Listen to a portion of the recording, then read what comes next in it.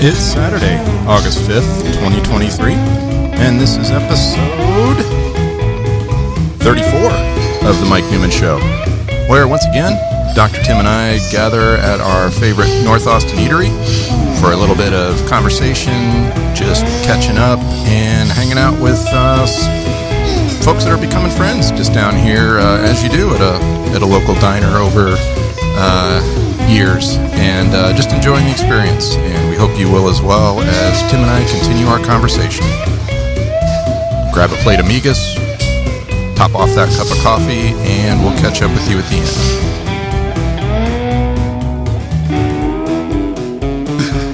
Well, cool. Well, last week we got into the abstraction weeds, and I was introduced to basically God knows what that was. Reintroduced to Metaphor is Life. I don't know if you watched Ted Lasso, and no. So there's a Mexican player that joins the team, and he comes running out, football is life.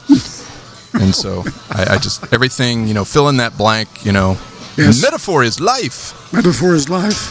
Yes. As it turns out, it kind of is.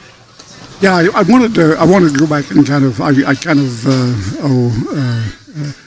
ham-handedly asserted that we work by the way of metaphors, and that basic biological processes work by metaphor. And I certainly didn't make a strong case for that, and I'm not sure yet that I can make a strong case for it. That's okay. We don't really need to convince everybody. We just want to show them where they can go learn more. The clarification I would offer is that if you look it up, like number 2 or 3 down there in the definitions of metaphor in the dictionary, a metaphor is a model.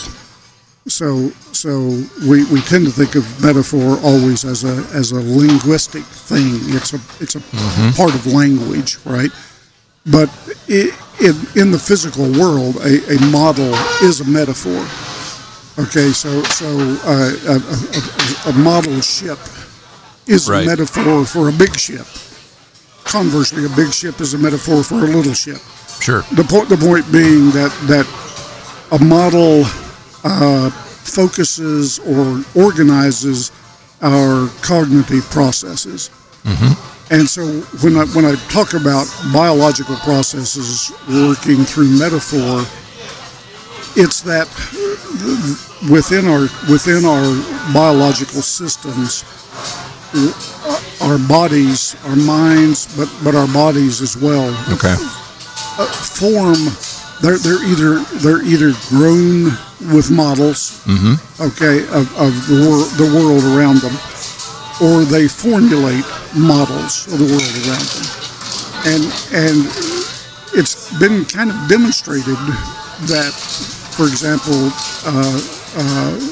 processing vision, that the only way that a human can process what they see with their eyes within the time frame that we do is because the vision system works according to models or according to metaphors. It's been demonstrated that or at least calculated that the processing that would be required to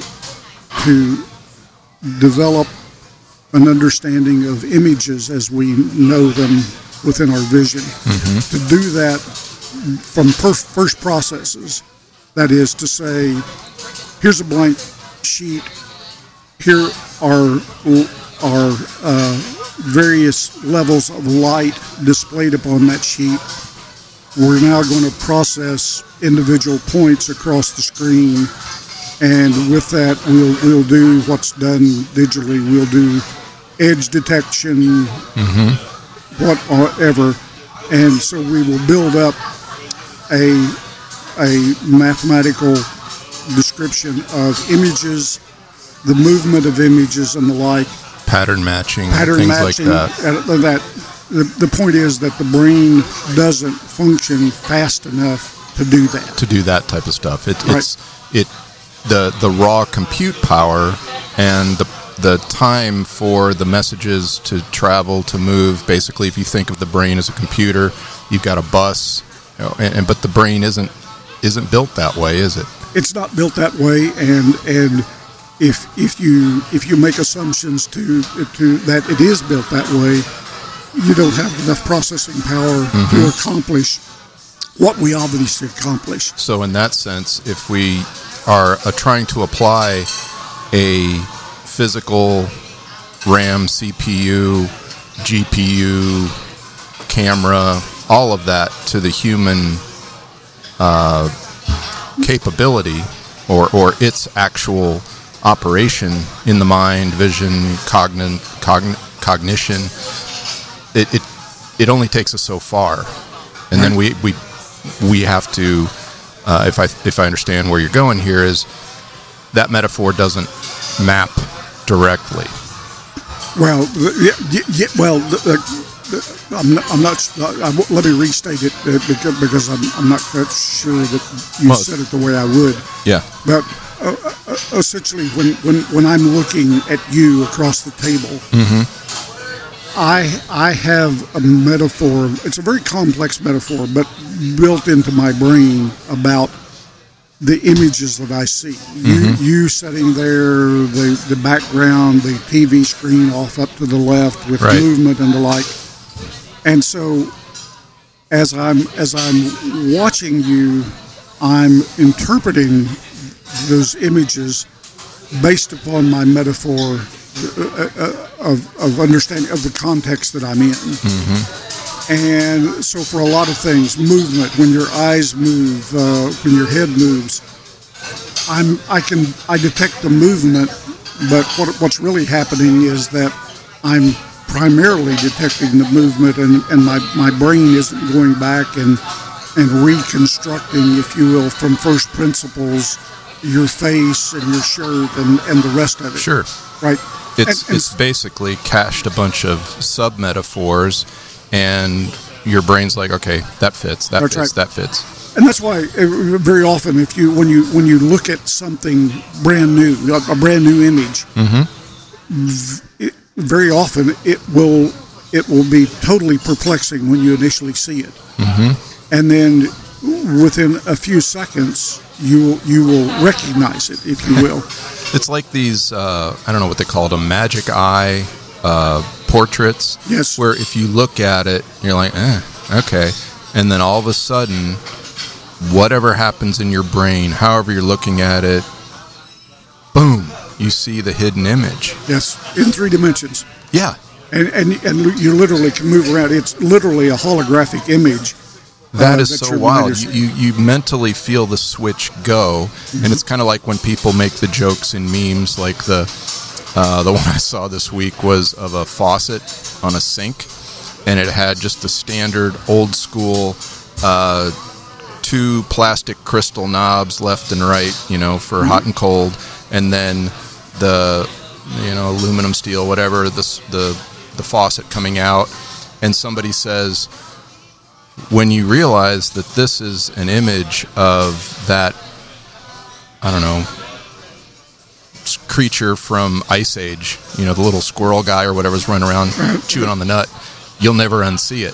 So you're like, oh yeah, that is him. That's him. That's him as a faucet. Yeah. And then that's locked into your brain. Then you're like, every time I see it, I see that. Yeah.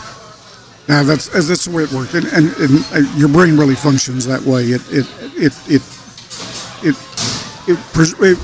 When you shift metaphors, if you will, it can be confused for a few seconds, and then generally it'll orient itself, and you go away. So this highlights that there's a lot going on when you see something new, and given that you have nothing else to base it on, your brain is applying all of these cached metaphors, if you will, and the confusion is unable to, the brain's having a discussion with itself. Well, that doesn't fit. And if you had information provided to you, like with the magic eye images, there's supposed to be something else in here. Right. So your brain's like, where is it? How do I trigger it? What? And then bam, then that information is associated with that macro experience of looking at that picture, and then you can always go back to it. Do you know? Can you routinely? Do you have a process that routinely lets you see the hidden picture? I think I did. I don't have that picture anymore, so I can't go back and practice it. But just that concept. It took a little bump. I had to turn a knob. Well, I developed. I think I read somewhere how you do that, but I actually have a process that works for me every time. If I know, well, I don't even have to know it's that type of picture. Yeah. But if I see a picture that I think might be that way, and for me, it's I kind of have to cock my head slightly to one side and look slightly cross-eyed. Yeah, the cross-eyed bit. Yeah. And just shake up your focus. Yeah. It pops the image right out, and at that point, I can't unsee it. You know, I can move my head, I can look around, I can look away and look back, and it's still there. Mm-hmm. You know, so it's a very interesting.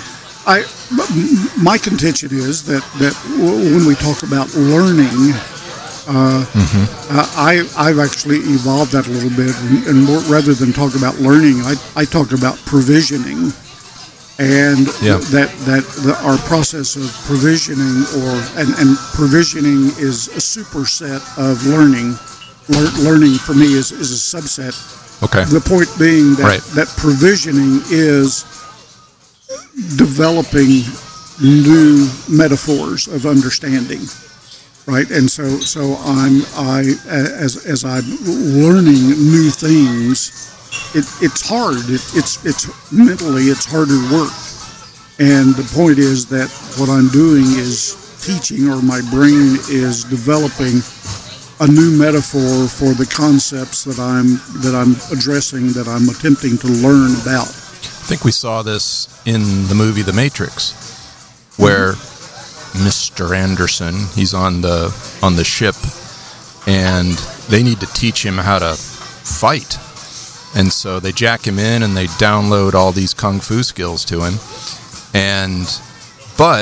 So he's got all this knowledge. I mean, he's got it, but he hasn't made it real to himself yet. He hasn't exercised it. He hasn't moved it basically from the bookshelf of his brain to the kit, like the toolkit that he would carry around, and then know when to use it at what time. He may have the information that's downloaded in his brain is, if I'm presented with this attack, this is the best way to defend, right, and then reverse and get the advantage. So he may have that brain knowledge, but he hasn't exercised it. It's not muscle memory. He hasn't developed the connectivity, if you will, from the brain out through the nervous system to his hands or feet to make happen what needs to happen. And we do similar things. Like, we'll read something, and it's new information to us, and realize, hey, this is applicable. I can use this.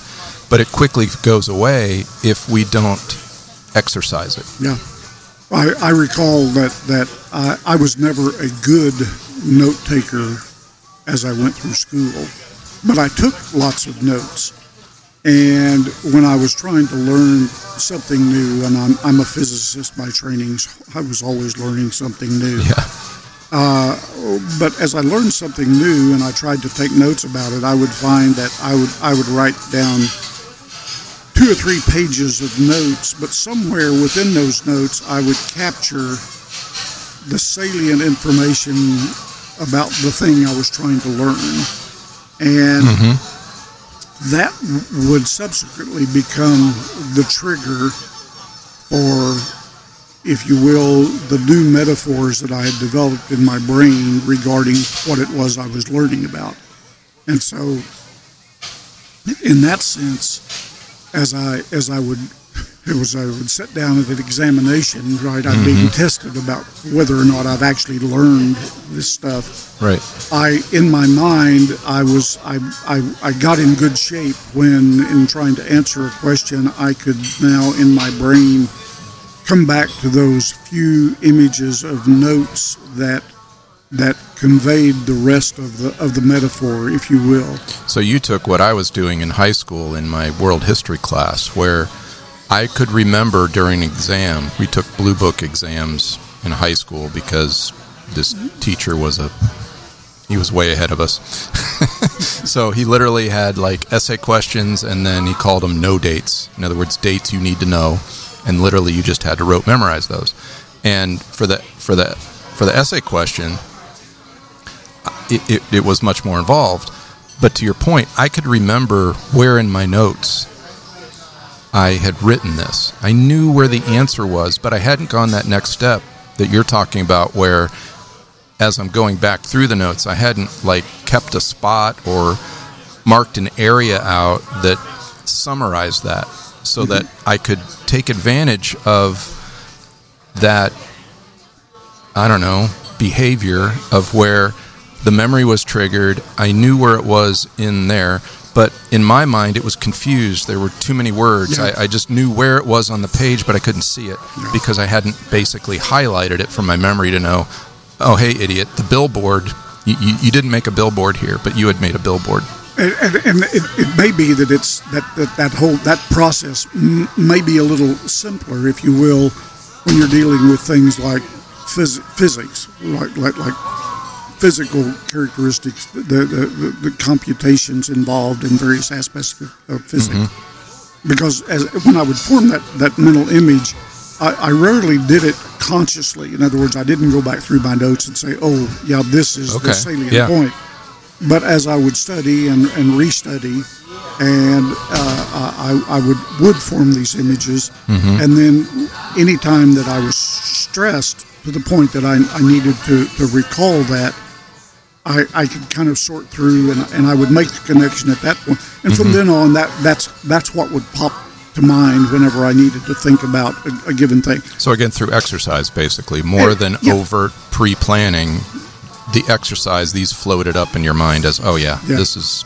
And so I could visualize. I had a target of my visualization, which actually matches what I've read and had other people teach me about remembering names. Recollection. That making associations is very important.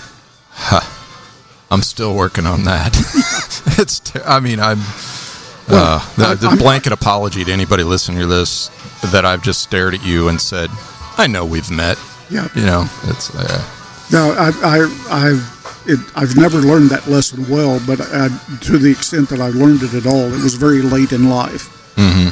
I went through many, many years meeting people, and they would be introduced, and the name would go in one ear and out the other, and 4 minutes later, I couldn't remember it. And I finally started thinking just a little bit when I was introduced to somebody, make an association with something else, mm-hmm. or repeat the name back to them. Yep. All these little kind of breadcrumbs that you can leave for your subconscious, hopefully. Yep. Yeah. And there are words to this day. There are words that I guess I've convinced myself that I don't remember the word, but because of that, I have made associations, and so when I want to come up with a particular word, and I can't think of it again, mm-hmm. I make the association, and I can do it. So you kind of crawl back to it through the other door or something. But it's a defense mechanism. Oh, I know. I realize that there are certain terms, for whatever reason, that my brain just doesn't want to keep. It doesn't want to store it in short-term memory. I know exactly. I have one of those words in my mind, and it's ambition. So whenever that concept comes up or needs that word applies, I can't think of it. But then I think of, for some reason, I associate it with. This is just going to sound weird, but in Gladiator, Commodus. There was no guy more. Anyway, I've associated with him, and that's how I get to the word. Yep. I just have to think of Gladiator and this freak Commodus, and I'm like, oh, ambition. That's the word I was looking for. It could have nothing to do with end of the Roman Empire or any of that. But one of my favorite word in that vein is the word fractal. Oh, wow. And I for some reason, I understand the concept, but I'm forever getting in situations where I want to refer to something as a fractal, or that's fractal in nature.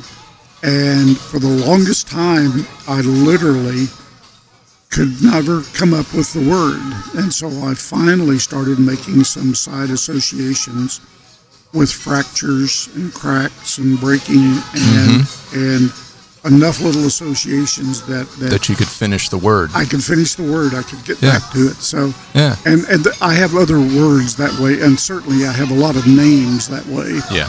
And there are a lot of names that I file away with associations, and I ultimately can come back. So metaphors can build on each other.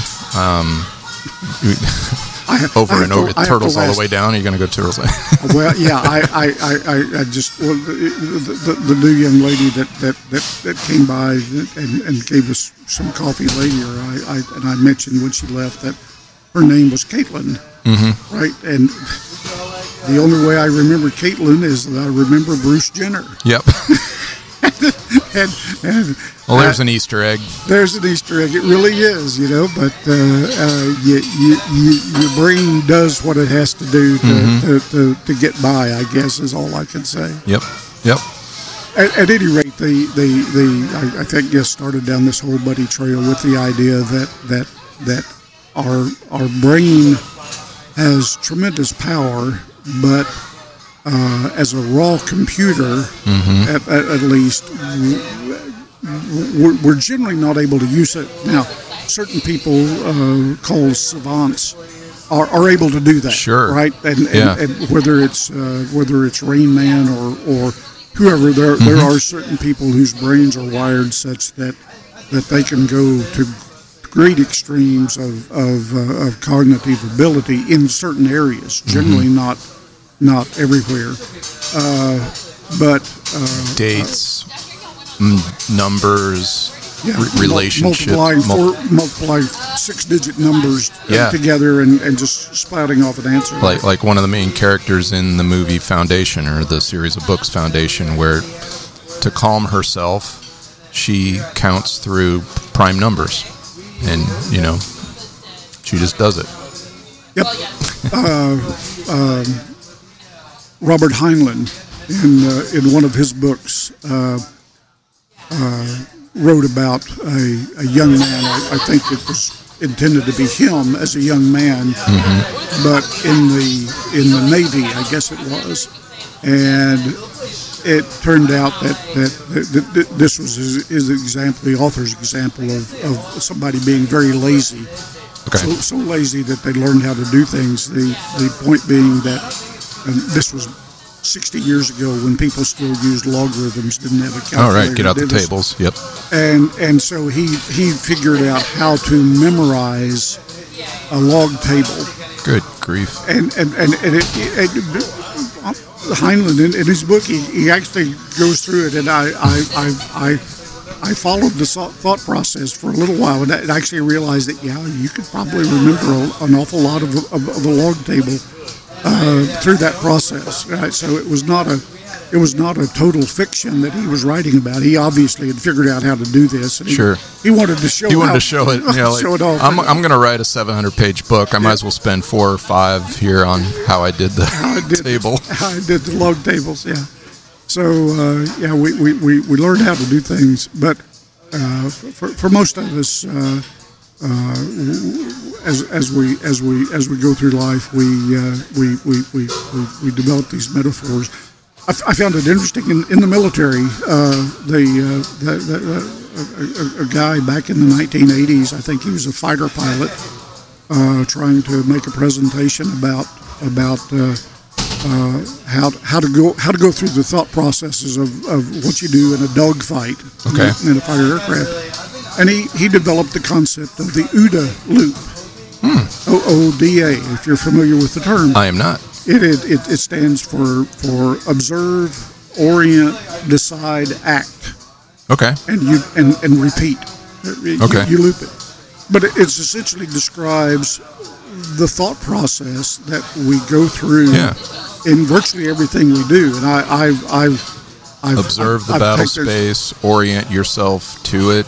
Which in my view is you adopt the appropriate metaphor. Mm-hmm. Right, so you observe, you're kind of seeing the world out there as a blank slate. And orient could be everything from your geometric angle of attack into this space. If you're out of position, what your turn capabilities are, or whatever. What your opponent's capabilities are. So, and that's where we're going to this metaphors thing. He's applying through training and experience on his side, and what he's been told about the opponent or what he's observed previously.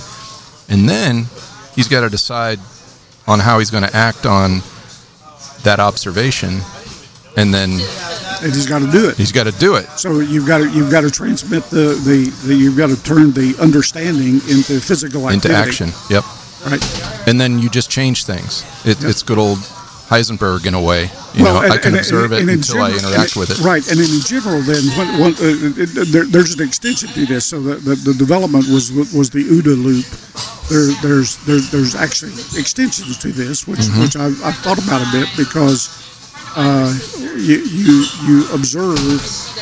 You act, but when you act, you have an anticipation of what's going to happen. Mm-hmm. Right. So you act based on what I term trust. Trust is a probability. The probability that I'm going to achieve a desired result with a specific action. Mm-hmm. So I assess, I decide what I'm going to do, and in doing that, I make an assessment of trust. Right? Yep. I want this effect. I want this action. I want this consequence. Mm-hmm. What is the probability that my action will give me that desired consequence? Right. That's my assessment of trust. If I'm really sure, then I have a high trust environment. If I'm really not sure, then I have a very low trust environment. Once I've done that, however, once I've acted, once the consequence becomes real, observable, now I need to do, and I do another assessment. It's an assessment of truth. Yeah. What I call truth. Yeah. Truth I view as a probability that a specific consequence derived from a specific action. Yep. Okay, so I aim the gun, I shoot it, the guy falls over. So after the fact, I if you will, do a calculation of what is the probability that my action of shooting the gun caused the guy to fall over dead. Right. All right. So in that case, my assessment of truth is very high. And back to the. On the other hand, if I take a politician that says, the look at the economy, what it's doing right now is really great. That obviously is the result of my actions last year or last week, right? Yeah. And I look at that and I say, that's a little less. It's a little less obvious. So my assessment of truth in that case is much less because the consequence. It's not clear that the specific consequence derived from a specific action. And back to the OODA Loop for dogfighting. Mm-hmm. We were just talking before the show about how I started watching Top Gun Maverick again. I think for like the 5th time. It's on Prime. And it was free. And it was free, or included in my yearly contribution to the bottom line of Amazon. But nearly every scene in that movie is observe, orient, decide, act. I mean, that metaphor just fits for everything. I mean, all the way to, when they're fighting the 5th generation fighter at the very end, when Mav's in the F-14 and Rooster's in the back seat, and they have to go head to head on these basically, let's just call them super jets, super fighters that are characterized in the movie as basically undefeatable.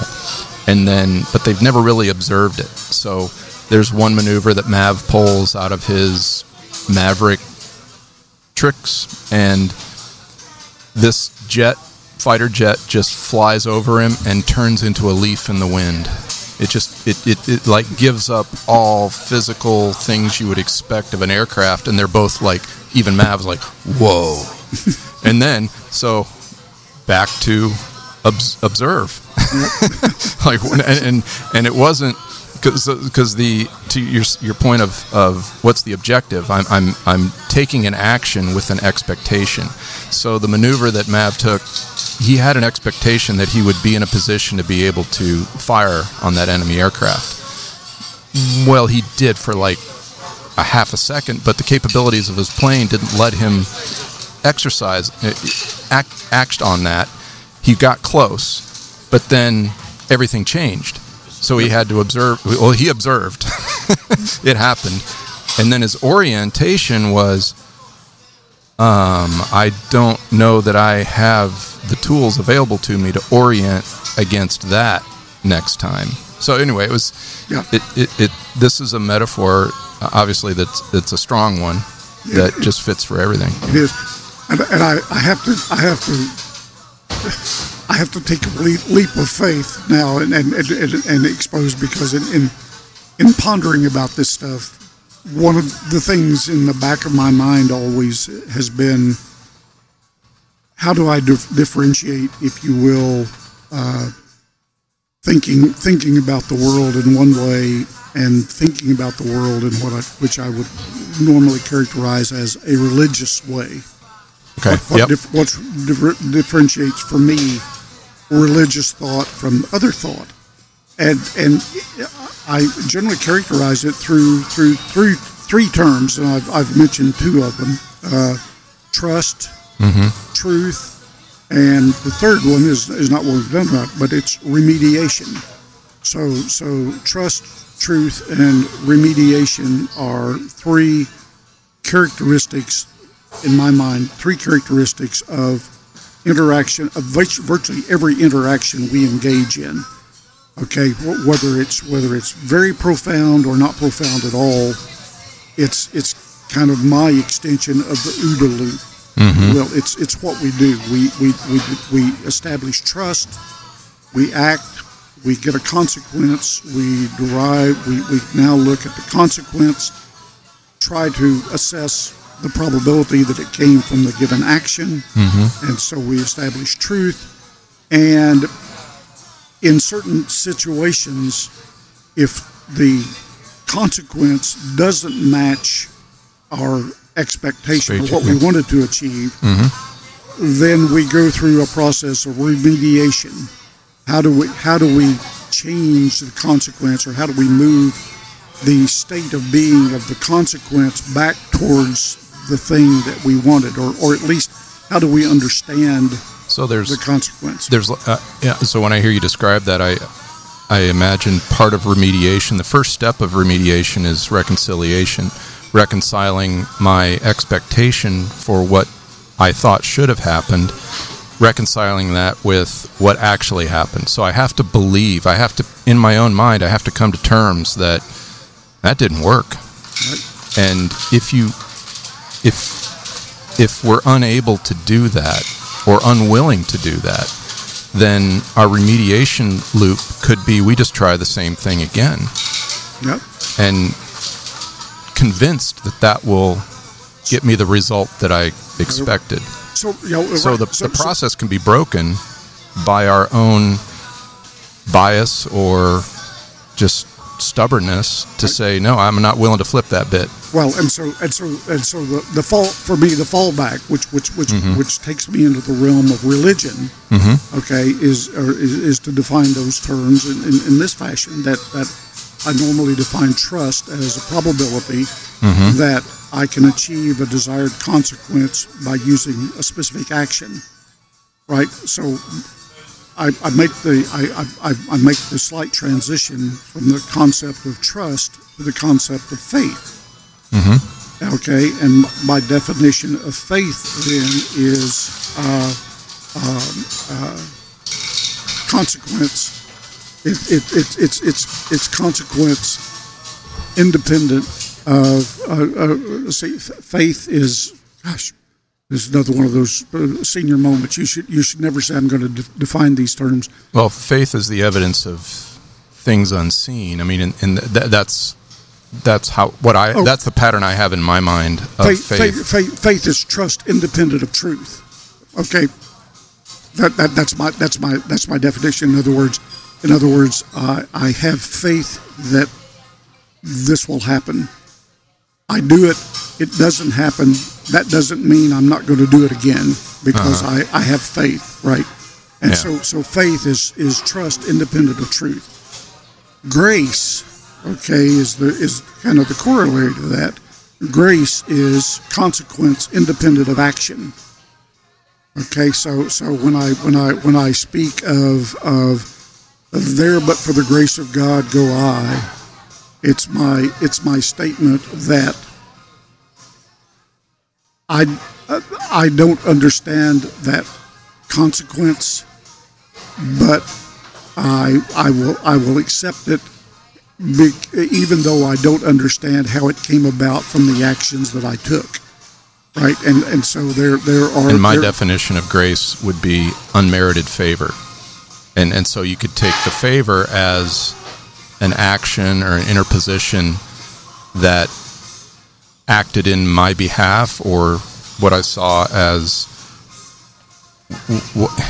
what I needed for a good outcome, but I didn't deserve it, right. And yet it was given to me. And I think they're related. Well, they are, because that brings in the third term for me. Then is the concept either of charity or mercy, and those seem very similar. Mercy and grace go to.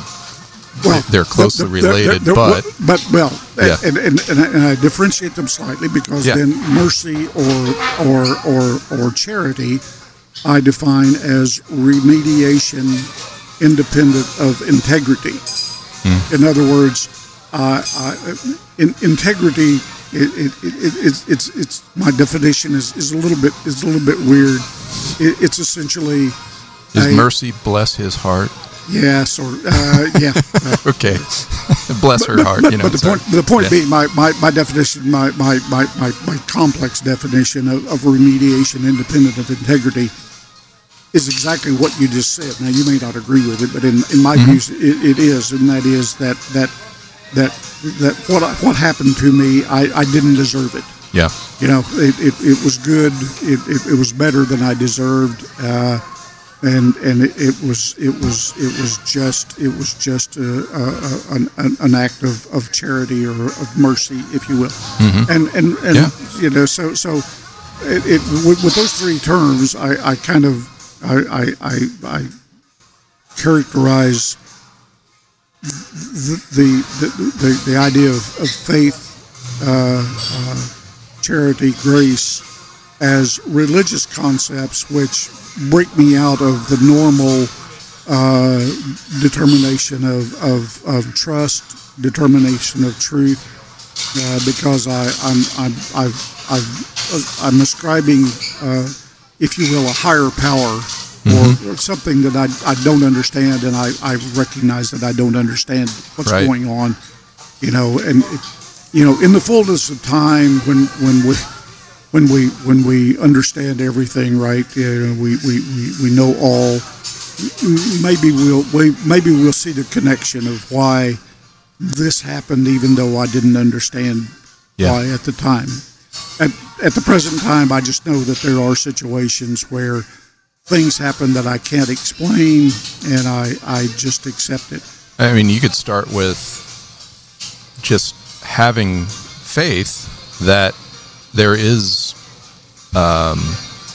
reasoning behind that.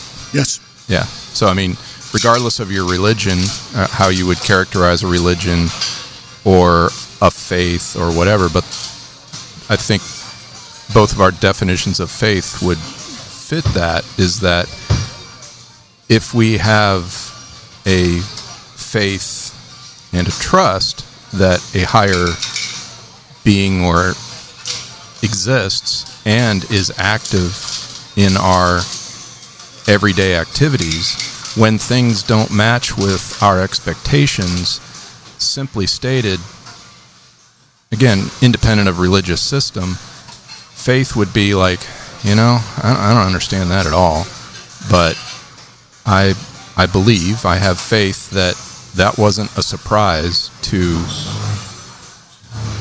a creator or a, fill in the blank, whatever the religious model is.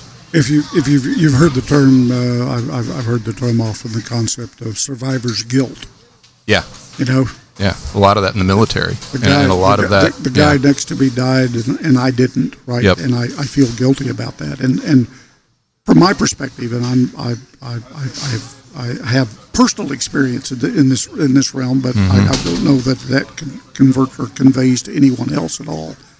But I do know that there have been situations like that, and the only way that I can get through that, if you accept it, is that was just an act of grace. Yeah. I benefited from it. I don't understand why, but I have to accept it. I can't sit around and think it was wrong. Whoever made that decision, however it was made, it was just wrong, right? And I need to remediate that. I need to correct it, right? I can't do that. Right. I don't know how to do that. And if I do think I know how to do it, I can jump off a bridge or something. No, that's not the correct thing.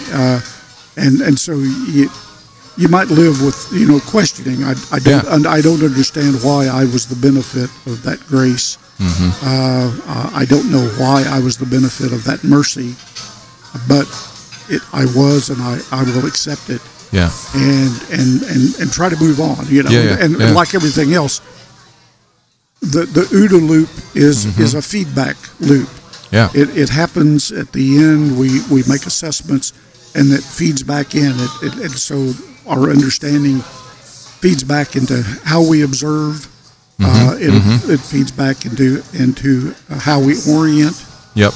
Right. And our observation window may have been limited based on all we knew that we should be looking for in a particular. I mean, you have an initial assessment. You walk into a room or a restaurant. Where are the restrooms? Right, and then, but there's an interesting. We're going piecemeal through some thought that some examples. But one of them is the concept of surprise. Okay. Right. And my assessment of it, or the way I interpret it, is that when something happens, whether I cause it or something else causes it, right? If the consequence can cut across a wide range, then I'm in an environment of surprise because it happens and I immediately don't understand what I'm supposed to do. I am surprised. I call that March 16th, 2020. Yeah, I understand. Yep. Coded message, but message, but the point is that if I have a too wide a range of ways to interpret something, then I am surprised by what happened. If, on the other hand, I am... Wait, can you go back on that? Yes. If you have too wide a range... Yes. So this sounds contradictory. It does. If it's too wide a range, so the way I'm interpreting that is I've got all these potential areas that I'm observing, and if it's too wide, I'm susceptible to surprise. Yes. So walk me through that. Just that. Okay. So I'm sitting here and there's a loud bang, right? If I don't have any other thoughts about it, I immediately kind of start going down the list. Did a car crash out front? Did an airplane crash in the backyard? Bomb, earthquake, did a bomb crash, go off? Did somebody get shot? Gunshot, right? yeah. Car backfire. Right. So in the absence of anything else, a loud noise surprises me. Okay. Oh yeah. So I'm surprised by a loud noise. On the other hand, I'm sitting here I'm staring at you. The kitchen is off to my left. Yeah. And if I hear the sound of a glass breaking or a dish or a crash of something, I'm not particularly surprised. I understand that, somebody dropped something over in the kitchen. Yeah. You know, and if you carry that into So I was blurring orientation with observation. Yes. Okay. Yeah. It's totally cool to be surprised, but then that's when the orientation part needs to kick in. And since we already oriented that we're in a restaurant, we've already superimposed all of the expected interruptions. Right. And then surprise would occur if a plane actually did crash into the intersection out there. Yeah. And if you look at, I have never been in combat, but my interpretation of people that in combat are able to function, right? The bullets are flying, the bombs are going off, that they are able to function because they have gone through training that makes that not a surprise. Yeah. They understand what's going on, and they're able to deal with it. Now, some people, and I might be one of those, perhaps would never be able to deal with it. I don't know. I haven't gone through the situation, but people that have, obviously they know how to function. I mean, when I read stories of Medal of Honor winners, that one recently, or within the last few years, a conscientious objector that was a medic that essentially pulled 50 or 60 or 70 people literally out of the depths of a battlefield and took them to safety. And I just read it and I think, how can someone function like that? Yeah. That person was able to do that, and just irrespective of what might happen, was able to go back and forth, carrying people off the battlefield. And I recognize that in that environment, that there was a background that went into it. There was training. Yeah. But there was also, if you will, a motivational acceleration of sorts. Right. That was like everything else became background noise, and in that person's mind, skills, ability, it's like you talked about the mother that lifts the car off their child. Right. So something like that kicked in, and that person was like, "This is why I'm here." Right. The mother's like, "I'm here. I have to do this." And I can't do anything else about it. I can't do anything about the bullets flying. I can't do anything about the bombs falling. Yeah. But I can do this. I can go back out there. I can grab this person. I can do this as long as I can. I'll do it as long as I can. And for whatever reason, they're able to do it, and they get through it. I'm sure over the course of time, because we don't keep track of it, that many people tried that and they fell. Yeah. Right. It didn't happen. So it's so there may have been a little bit of outside help. Yes. Yep. I turn it around. That I turn the concept around just a little bit and observe that we are able cognitively to impact our autonomic nervous system. We generally think that those are things that happen instinctively, but I recognize that now we're able to impact that. And I always use as an example, like it was a scene that I saw in a made-for-TV movie many years ago about guys attempting to disarm an atomic bomb. A terrorist device, but an atomic bomb, and the guys were attempting that. They were cool and calm.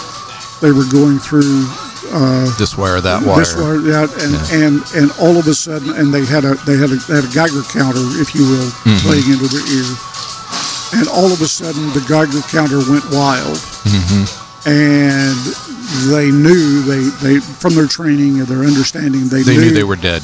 That they were dead. That the device had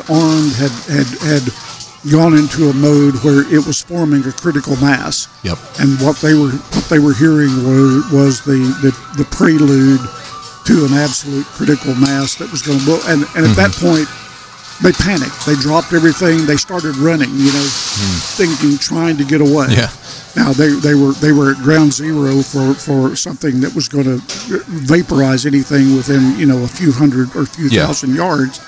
They had no hope of doing it, but nonetheless, their autonomic system was trained to the extent that danger, flee. They just fight or flight. Yeah. I can't fight this. I gotta flee, and it overwhelms them. So the same thing happened. As a physicist, I used to work around beam tubes with beams of protons and electrons flowing through it. And over in the corner, we had a neutron detector. A neutron detector's kind of a hard piece of equipment to build and to maintain, because neutrons being neutral are hard to detect. And so a neutron detector is kind of a cumbersome piece of equipment in a particle accelerator laboratory. But I'd sit around it, we have no problem at all that there's a 12 million electron volt beam of protons streaming through it, and you're the tube in front of you, and you're making adjustments and the like. Yeah. And not a big deal. But if in the background all of a sudden you hear the neutron detector over there started to spurt, then you panic. Something the beam is hitting something, and it's creating a neutron stream. And we don't want that. We don't want that. No, that's bad. You really don't like that. And so through our training, we've gone through a relatively complex cognitive process. Yeah. But we've trained our autonomic nervous system that if this happens, you damn well better panic. Yeah. You better kick in the next level of motivation here. Yeah. You either got to fight it or you better flee. So we're able to do it. Well, we covered some pretty good ground today. Believe it or not. It was, but I think about Tim glances over at the clock every now and then, like, oh man. Yeah. Do I want to start another one? No, we don't right now. Don't want to start that buddy trip. And it's, I'm kind of ashamed to say that I haven't yet figured out precisely how to deal with all of these topics in an orderly fashion. Oh, I understand. I've been working for several years on the outline of how to do all of this. Yeah, you have outlines of outlines. I have outlines of outlines, and we've covered a lot of the material just through bunny trails, and maybe for me that's the only way I can do it. I don't know. Just kind of wrapping this up. I always envision this as just our conversations, and yet at the same time, I also realize if anybody ever does bother to listen to this, they're probably going to enjoy a little bit of a produced feel to it. Not that it has to sound great, cool bumpers and everything else, but hey, these guys intended to talk about this, and they didn't keep us around for an hour and a half to get to the punchline or whatever. Mm-hmm. But I think we're getting a little better at that. Seems like it. We never get out. We're trying. When we find the answer, we'll probably lose interest and quit. We get episode 99. It's been a good run. Well, it's good to see you, Tim. I enjoyed it immensely. Same here. Fun. See you later. Take care. Bye. Bye. And that's a wrap on episode 34 of The Mike Newman Show, where you guessed it. I mean, if you went through it, you heard us cover a few topics. And we did try to keep it on the rails, but, you got to land the plane at some point. So we enjoyed it, and we hope you'll send us a little feedback. Drop me an email at mike@mikeNewman.show. That's MIKE at MIKENEUMANN.show. And if you feel like, golly, that was just so much fun, I want to send these guys some Fiat Fun coupons, US dollars, hit me up on my Buy Me a Coffee page. It's not really for coffee, but you can put any denomination in there. That helps defray the costs of running the servers and just little things like that. I try to run it as low cost as possible, but I do get audited by the wife every now and then on the credit card bill. So help. just kidding. Anyway, any value you get out of it, send us back, give us topics, ideas, feedback, and we look forward to getting back together. And until next time, John 3:17.